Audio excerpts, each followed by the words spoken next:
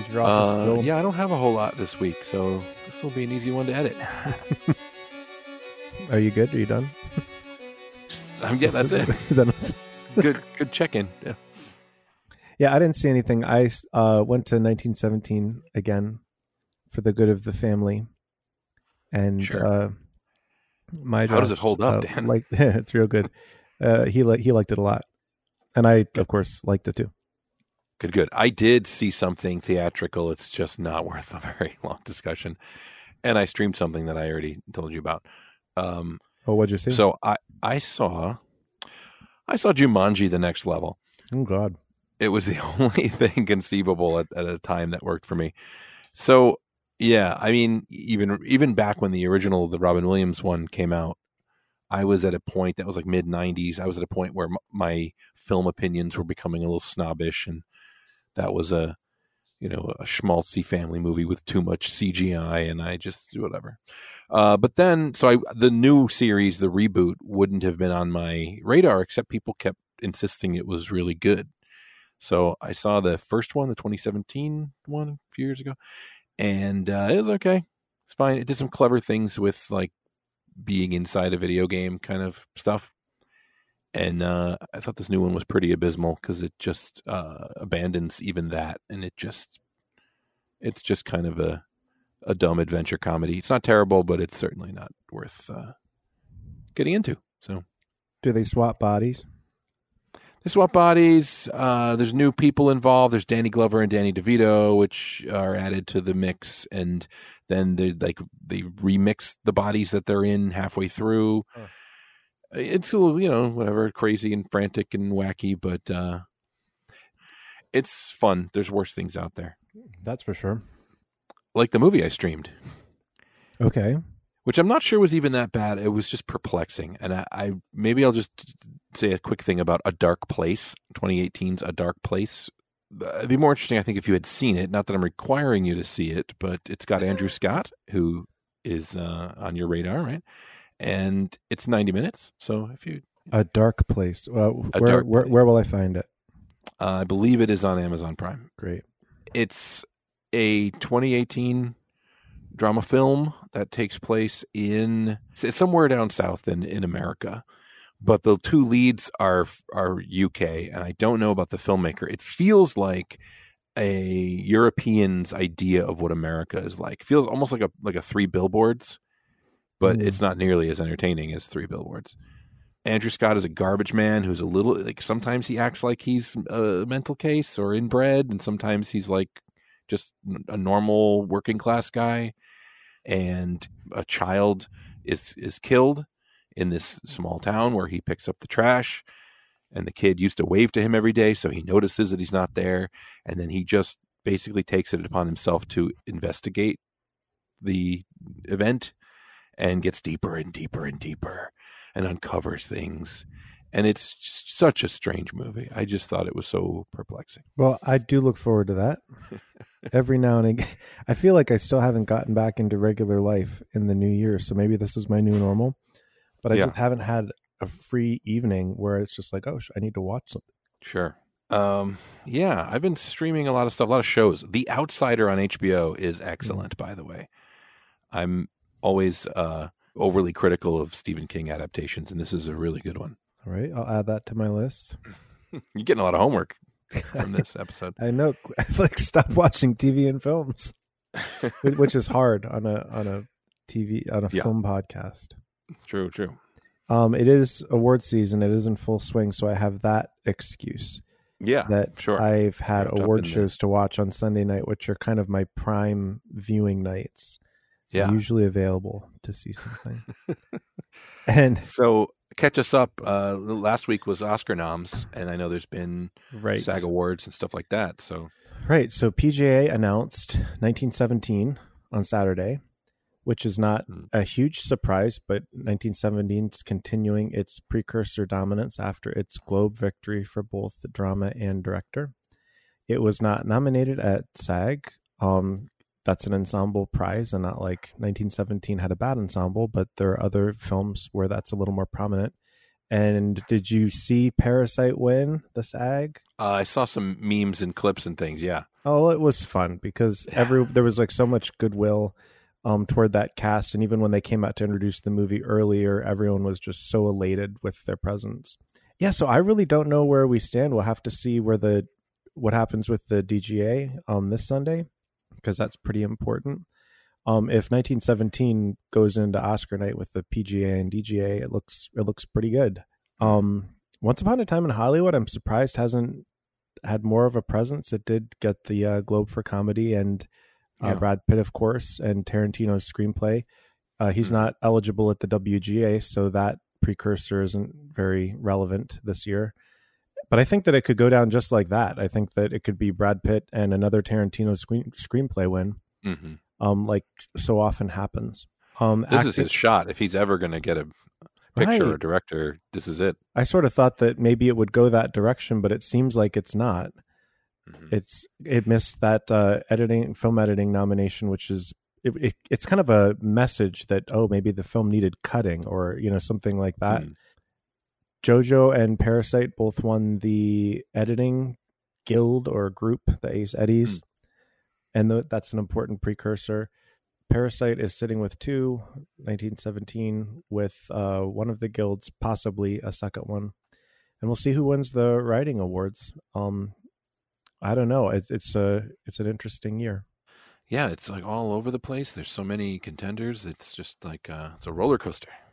Yeah, I mean, it's going to be Best Picture is always one of the DGA nominees. That's an interesting little stat that's pretty reliable. So it cuts it down to 5. Irishman is the stats champion of the season. It hasn't missed anything you would need to win Best Picture, and yet there's no excitement or urgency around that movie. I think it will likely not win anything on Oscar night. I'd be surprised now if it did. But the other of the 5 would be Jojo, which is not situated too badly, except for not having Best Director, but it does have acting, it does have editing. Those are important. Parasite doesn't have acting, but it's got everything else. And Once Upon a Time in Hollywood has everything except that sad editing slight. And 1917, no acting, no editing, but like Birdman, that also won without editing, it is not designed to look like it was edited. So it's kind of like, how would you nominate that? Oh, it's a nail biter. But at least I like a lot of them this year. Yeah. I don't feel like I have a. Well, yeah, I guess Joker is my my no thank you card this year. But other than that, yeah, I'm enthusiastic about just about all the nominees. Yeah, last year it was interesting that I feel like in the era of the expanded ballot, they want to give every Best Picture nominee something. Last year, every Best Picture nominee won something, and it seemed like the favorite wasn't going to win anything with 10 nominations and then Olivia Colman in a big surprise. So kind of with that, it's an interesting thing to think through what movies do we know are getting something and who's left off of the list from the Best Picture list, and what are they most likely to win, and predict that way. Because the 4 acting winners are set at this point, and 3 of them are in Best Picture nominees. So that covers those. And so then trying to divvy out to the other Best Picture nominees is an interesting exercise. What kind of chance does Rian Johnson have on Oscar night for screenplay? For screenplay? I think that's possible. That's in original, right? Yeah. Yeah, I wouldn't bet on him over Tarantino. But that's a good nod. If that movie's going to get anything, I would think that would be it, and it's really its only shot, right? So, right. Well, you valiantly got us past the 11-minute mark. Yeah. I mean, I rewatched a couple Blu-rays this weekend. If we want to have a quick little one-sided holds up, we probably should. Probably should. I revisited 2 movies. One, because I'm listening to a deep dive podcast on the Halloween series, and it was time to watch the latest, the Halloween 2018 reboot, which I did not care for much when I saw it a couple years ago. And then the other one just was a random notion I had to revisit Brad Bird's bizarre failed blockbuster Tomorrowland. So I don't know if you have any familiarity with either of those films. Nope. But I'd like to hear you talk about them for a while. Okay.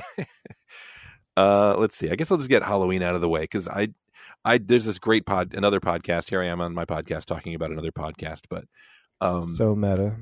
Yeah. Paul Rust and Matt Gorley. Paul Rust of Love on Netflix and lots of comedy stuff. And Matt Gorley is like a big time podcast producer, comedian, improviser. They like horror movies, and last year they did a deep dive series on the Friday the 13th movies, and I'd never seen any of those, so I kind of followed along and watched those, and they were mostly awful, but it was fun. The podcast is fun. You get a little treat at the end of listening to or watching these bad movies. And then they did Halloween this year, the starting with John Carpenter's 1978 horror movie, which is quite an excellent movie and very good and atmospheric and short and simple and effective horror movie. And then there's like a dozen terrible sequels, 2 of them directed by Rob Zombie. And then just a couple years ago, David Gordon Green and Danny McBride, the duo behind The Righteous Gemstones and Eastbound and Down and a bunch of interesting movies that David Gordon Green has directed, they took the reins of the franchise and were going to give it a reboot, and they made a movie that was a very anticipated and very ambitious back to bare bones kind of reset on Halloween. And I thought it was very not scary and very bland and well done, but just didn't quite do it. Since the first time I saw it, it's been announced that this will be a trilogy. Gordon Green is making 2 more to finish off the whole series, and they're calling the last one Halloween Ends. I just feel like getting a prestige reboot for a franchise that was really only good in its first installment. I was expecting something creative and revelatory and new, and it really just does a good job of recreating some of the motifs and tensions from the original, but it doesn't add anything new that is scary or world building or really that interesting. So Jamie Lee Curtis is always a treat to watch, and so I think she's the best part of it, is her performance as the aged version. They did something interesting where they said, let's pretend every sequel doesn't exist and let's make a sequel to the first one. So if you've especially if you've just been following a deep dive podcast and you have all the details of all the sequels, it's kind of funny to see the movie. They actually work in small little slights and jokes about all the sequels that they are like paving over as they go. But much more interesting to me is the case of Tomorrowland. Were you even aware? Do you remember? I don't know if anybody remembers that this movie came out in 2015. I guess not. So Disney, as they still are now, a couple years ago, they hit upon the remaking every animated movie, but before that, they were just throwing IP at the wall to see what would stick, and that's why we got the Pirates movies. Well, I guess the Eddie Murphy Haunted Mansion was on this side of the Pirates. So in taking all of their IP, not just specific movies, but taking all the things that are associated with Disney and Disney parks in particular, they took the concept of Tomorrowland and they gave it to director Brad Bird of The Iron Giant and Ratatouille, The Incredibles, and one of the live action Mission Impossible movies, a very good one. And he made this movie called Tomorrowland with George Clooney and Hugh Laurie and a young actress whose name is eluding me at the moment. And it's one of the most baffling and fascinating flops of recent years. I remember watching it originally and just being completely soured and put off by it. And for whatever reason, I thought it was time to give it another shot. And I have to say, this time, I really, really wanted to like it. And I really like where it is and its ideas. It's essentially taking the idea of that the future as we imagined it in the 50s and 60s, the kind of Epcot, Disney, World's Fair kind of imagined the design future, and asking the question, why didn't we get there? Why are we where we are instead of there? And it's a very convoluted story about the secret society of creative and ambitious and dreamer type scientist people, and the failed dream of Tomorrowland, and this clock that's counting down to the end of the world. And then they find out all it takes is for people to believe that there can be a better future, and then they can turn things around. It's that kind of a thing.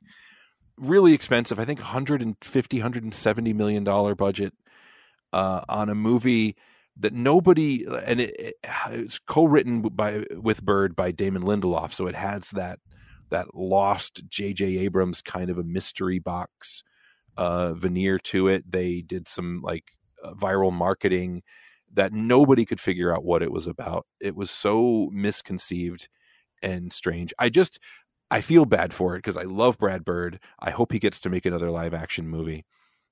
And this is a fascinating case. I guess if somebody has the time for a 2-hour and 15-minute failed blockbuster with a lot of weird and interesting ideas in it, I think it's worth it just as a peculiarity and something that's wholly original, even as it is based on this IP that Disney owns.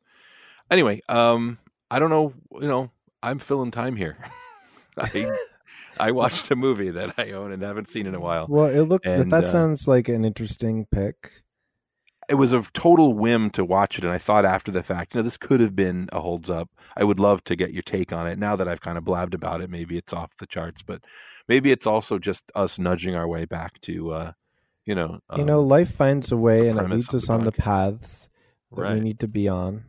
Yes. Though I was listening intently to that, I was also scrolling Twitter. And I see here that the New York Times editorial board has released their Oscar picks. They've been leaked. Oh, did they pick 2 Best Pictures? So the Best Picture is The Aeronauts, which is an exciting upset. Oh. Best Director, Ed Norton, Motherless Brooklyn. Best Actor, Ansel Elgort, The Goldfinch. All right. So Best Actress, Julian Bell, Brittany Runs a Marathon. Supporting Actor, Nicholas Hoult, The Current War. Supporting Actress, Ellen Burstyn, Lucy in the Sky. So wait. Is this a parody account, or is this you doing a performance? This is someone who is at Into the Crevice. Whatever that means. Wow. But that's a real leak. You've heard it here on Holds Up First. Wow. The New York Times editorial board Oscar picks. And those are interesting. Those are interesting Oscar picks rather than just film year picks, since none of these things are nominated for Oscars. They would be right in winners. Thanks. Into the crevice. Is that what you said? I think it might be crevasse now that I read more closely. Sure. Did you see Ryan Johnson's tweet about talking to Sam Mendes about 1917? Yes. Yeah. There was really one take. They had to reset whenever there was a mistake. Cumberbatch waited for 6 months. Oh, I keep meaning to ask you about the In the Heights trailer. Oh, I haven't seen it yet. I've seen it in the theater a few times now. Really? I'm aware that it exists. I don't know what that will be. I liked In the Heights when I first saw it, and it's off Broadway before it was anything incarnation. I thought, oh wow, that's really something different and exciting. And that recording has not had staying power with me. But I would certainly go see a film of In the Heights. I just don't know how they do anything special with it that would make it cinematic or anything more than just kind of like a taped concert, Yeah, it looks like they've tried. John Chu is directing, director of Crazy Rich Asians, and it has flair. It definitely has it's very colorful. It has production design and lots of choreography. So it doesn't just look like, at least from the trailer, it looks like it's working hard to be visually creative. I think there's some problem in the storytelling where it's not a problem. It just, to me, is less interesting, that you're really being introduced to a community and not very much happens. Yeah. So it's a little like Cats in that way, where you've come to this place and then the characters kind of introduce themselves for 2 hours before they have an emotional catharsis at the end. Yeah. And it's good to watch in the theater. The score is good. And of course, Lin-Manuel's lyrics are very, witty and clever. and and everybody's so sincere. Like there isn't a foul character in the show, but just a song where a guy's sitting at a desk dispatching taxis and living his best life. How interesting is that? It wasn't that interesting on stage. Yeah, if anything about it looks appealing, it's that it's earnest and, you know, it's got an energy to it. But all right, well, hey, I've got an interesting lineup this week. Well, sort of. One for sure. I'm seeing Weathering with You, which is a Japanese animated film. I don't know much about it. I know that the filmmaker is very acclaimed. He had a movie last year called Your Name that was very successful. And then Thursday, The Gentleman. What's that? Guy Ritchie is back to doing British crime movies. Oh. But Matthew McConaughey's in the mix this time. It's Matthew McConaughey in January. It's I like those odds. Annual event. Yeah. Josh won't go to Doolittle with me.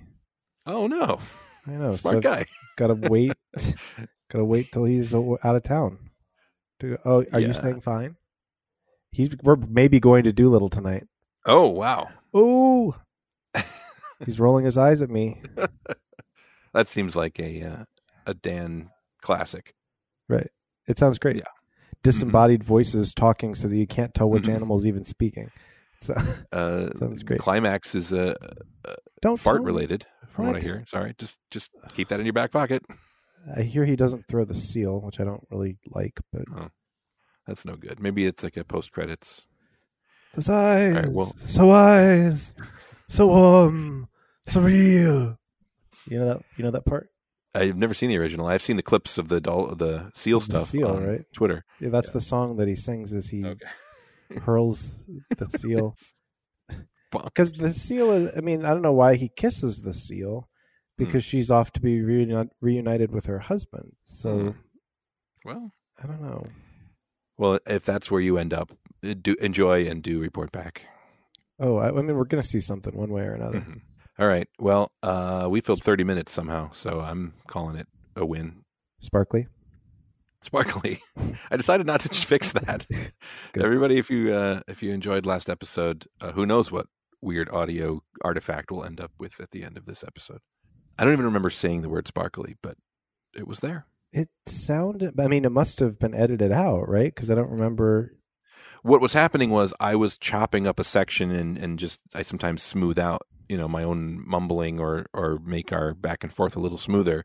I must have cut that word out, or it must have been just sitting on the timeline from being something else being shortened around it. And then I went back and something happened where it was just sitting there on the timeline 4 minutes away from everything else.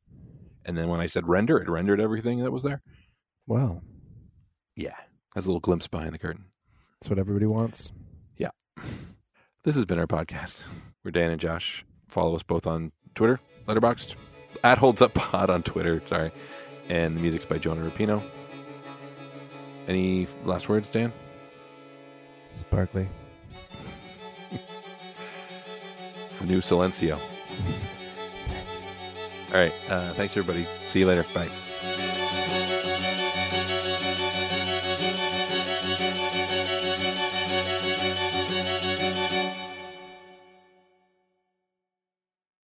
Hey, did you tell me, we talked about video games a while ago, and did you tell me that do you have a Nintendo system, or is it Isaac? Isaac does.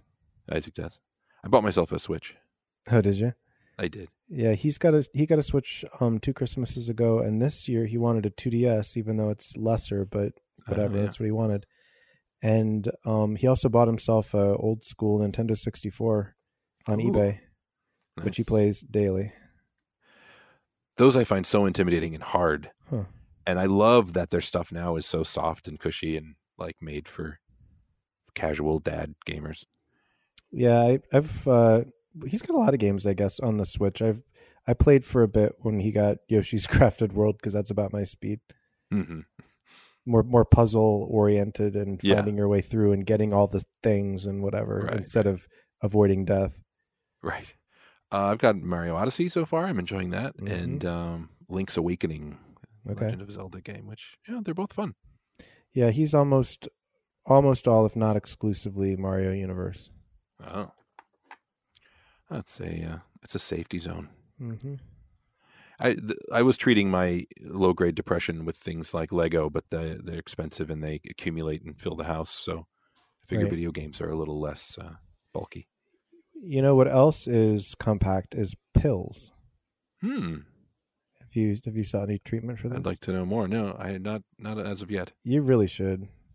Well, it's very low level, and I bounce back easily. But I find as I get older that existential things weigh on me more than they used to. Of course. Since I have fewer easy answers than I used to have. Yeah. Anyway, I go to support groups and take pills. That's what I do. All right. Keep all this in. Okay. People who wait for that goofy stinger are going to get a real earful this week. All right, Dan. All right. Well, get your audio. Be as depressed as you need to be, and what was the good thing that you were doing instead of Legos? Oh, Switch. Yeah, enjoy the Switch. Yes. Thank you. I will. I am so far. All right. I gotta grab your audio. I'm gonna hit stop. Mm-hmm.